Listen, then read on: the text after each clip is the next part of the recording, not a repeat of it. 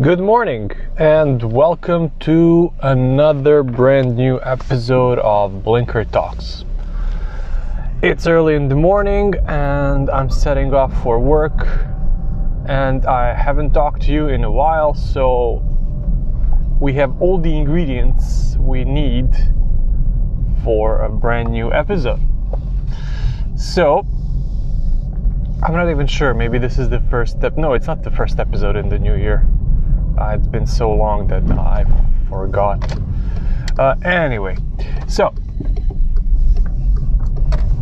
today what I wanted to discuss is something that has been on my mind also for a very long time. You know, if you noticed, I let these ideas like kind of brew in my mind for a while before I make an episode.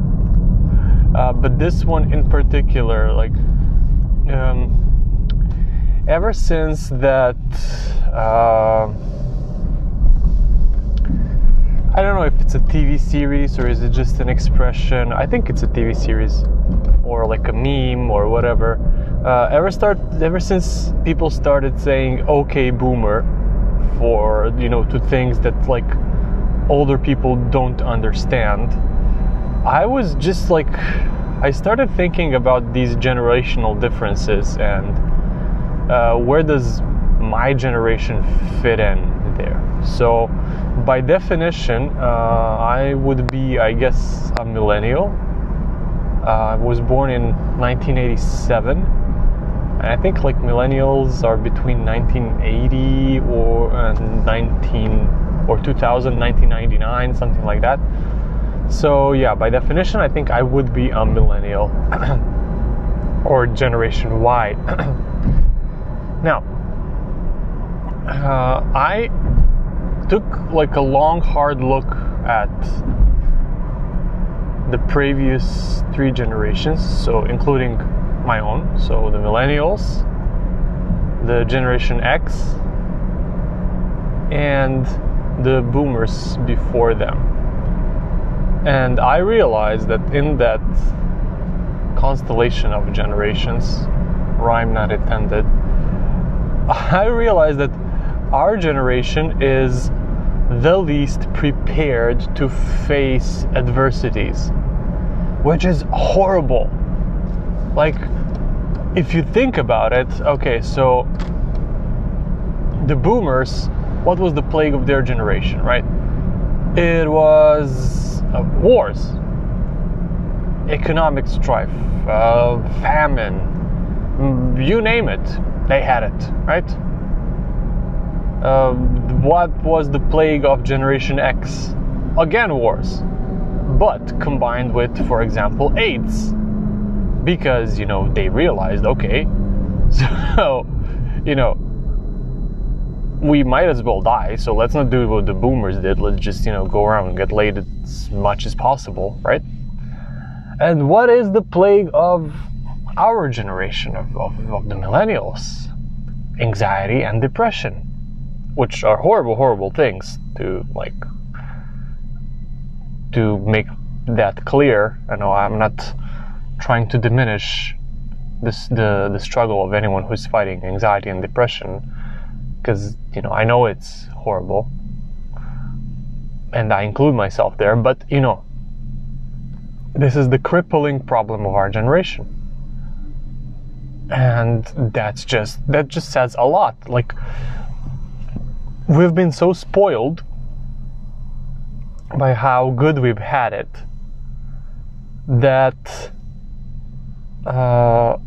we developed this condition, you know, that like as soon as we don't have it so good, we fall down into this like dark pit. But for what reason? You know, the main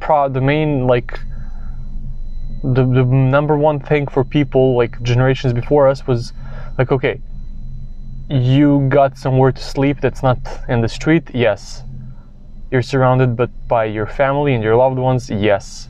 You had breakfast this morning, yes. Good, you know, you're happy. I mean, I know it's minimal requirements and you should like kind of aspire for more and stuff like that, but the thing is, like, if that more doesn't happen, and very often it won't, you shouldn't spiral down, you know, or if you should know how to pick up, like, but this is the thing that our generation has not been taught. I mean, and when I'm saying my generation, I don't want to generalize. I am aware that there are people with existential struggles in all generations still in the world, and I'm not trying to be a dick now, but like I'm talking about the majority of the modern world, you know, the first and second world countries, right? I mean, the third world countries will always have different kind of struggles than other countries, you know, like, I know that, like, coming from an almost third world country, or a country that was a third world country for a while, you know. But yeah, coming back to this thing with our generation, it's like, and then people would like, yes, you know, but I don't know, the boomers used the drop in the real estate market, and it's easier for them to own houses and so on. It's like, okay, but your grandparents are boomers, for example, and they have a house, right? So what's wrong with inheriting that house from them? I mean, that's the reason why they bought it. They didn't bought it for themselves. You know, that's another thing with us. We're so self-absorbed that it's beyond comparison. You know, like, we want everything for us. Like, it's my apartment. I don't want to, you know, like, then, like, my kids should get their, I mean, they should get their own apartment if they can. That would make them owning exactly one apartment more than I do at the moment. So no, but if they can, they should. Why not? But I don't think, like, that should be your major concern in life. If you have a place to live, you know, you should strive to separate from your parents and your family, because it makes you, you know, it makes you not be so spoiled as a millennial. But don't just put yourself first. Don't be so self-absorbed. Like, it's not, whatever is happening to you, it's not the worst thing in the world. Like, there's something worse happening to someone else out there, most probably, you know, if you live like your day-to-day life, and you're not like a prisoner of war or something, you know. If you are, there's very little chance that you're listening to this podcast anyway. But if you are listening, good on you. So anyway, this is what has been. I mean, and the most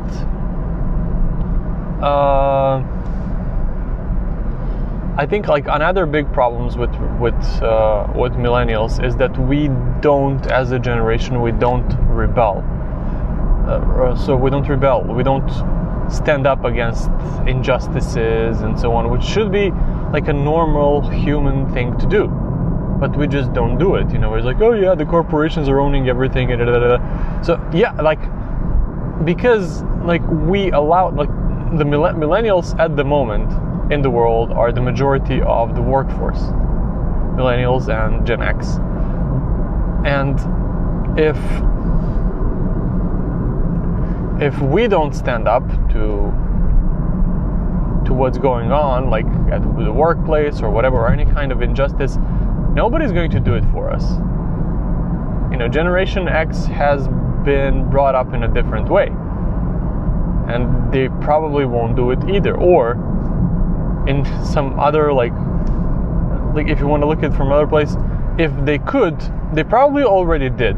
And they're like, you know, like, kids, I fought my fight, and I just can't do it anymore, or I don't want to do it. You know, you need to fight for yourself, which is absolutely fair, if you ask me.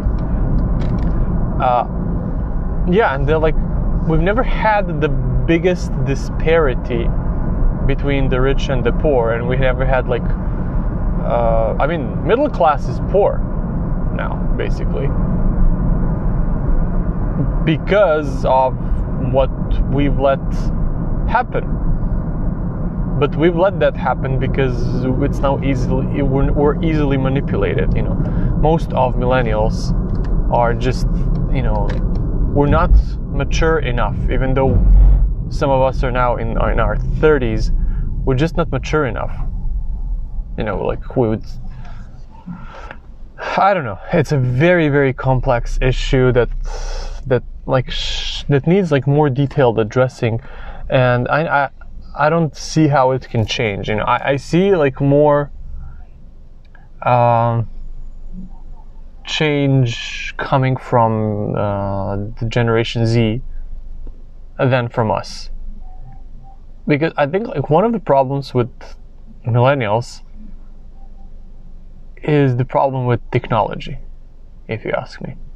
Like, because we were not born in technology, we were not born with iPads in our hands. I mean, okay, one of the good things about us is that didn't happen. Okay, we were not born with it. But since we watched it all come out and we're still like excited about new gadgets and new stuff and so on, I think that we're more easily, how do you say, like sidetracked by it than the Gen Zers who had a screen in front of their eyes their whole lives. And what is like normal to us, like, I don't know, playing in the dirt and stuff like that, is now exciting and new and alternative and whatever for Gen Zers.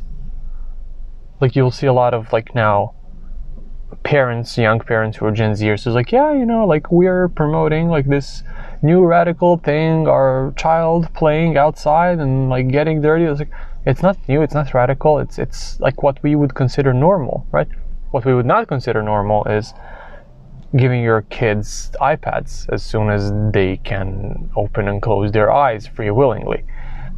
But but this is the thing, like those kids will be less easily sidetracked by those iPads and by the media, because by the time they reach a certain age, they would know how to filter it.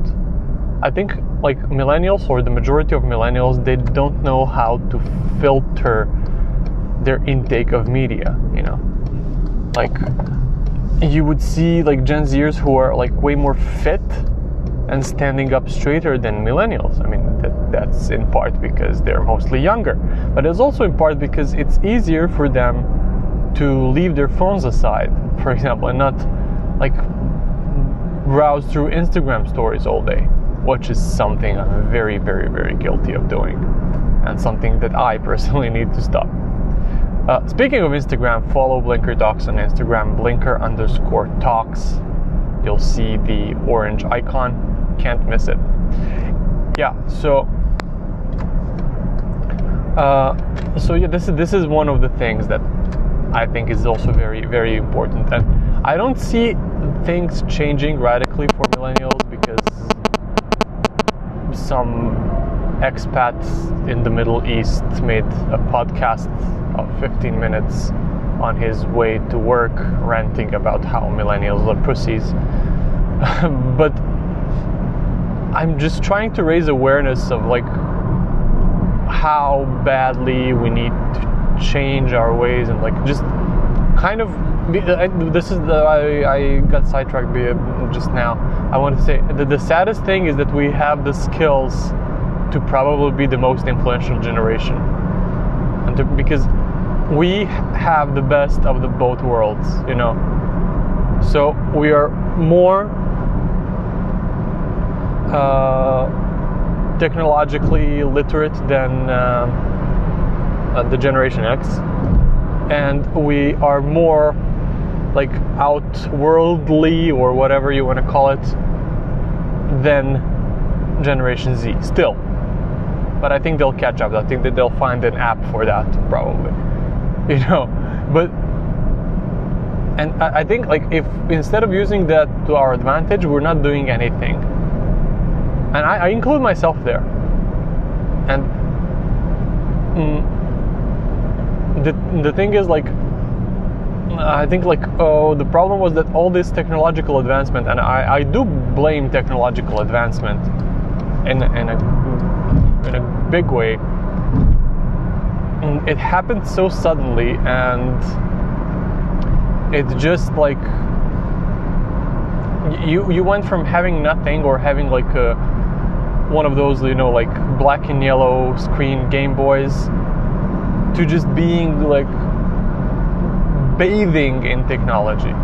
From first you would have like a desktop computer, which is like, wow, oh my god.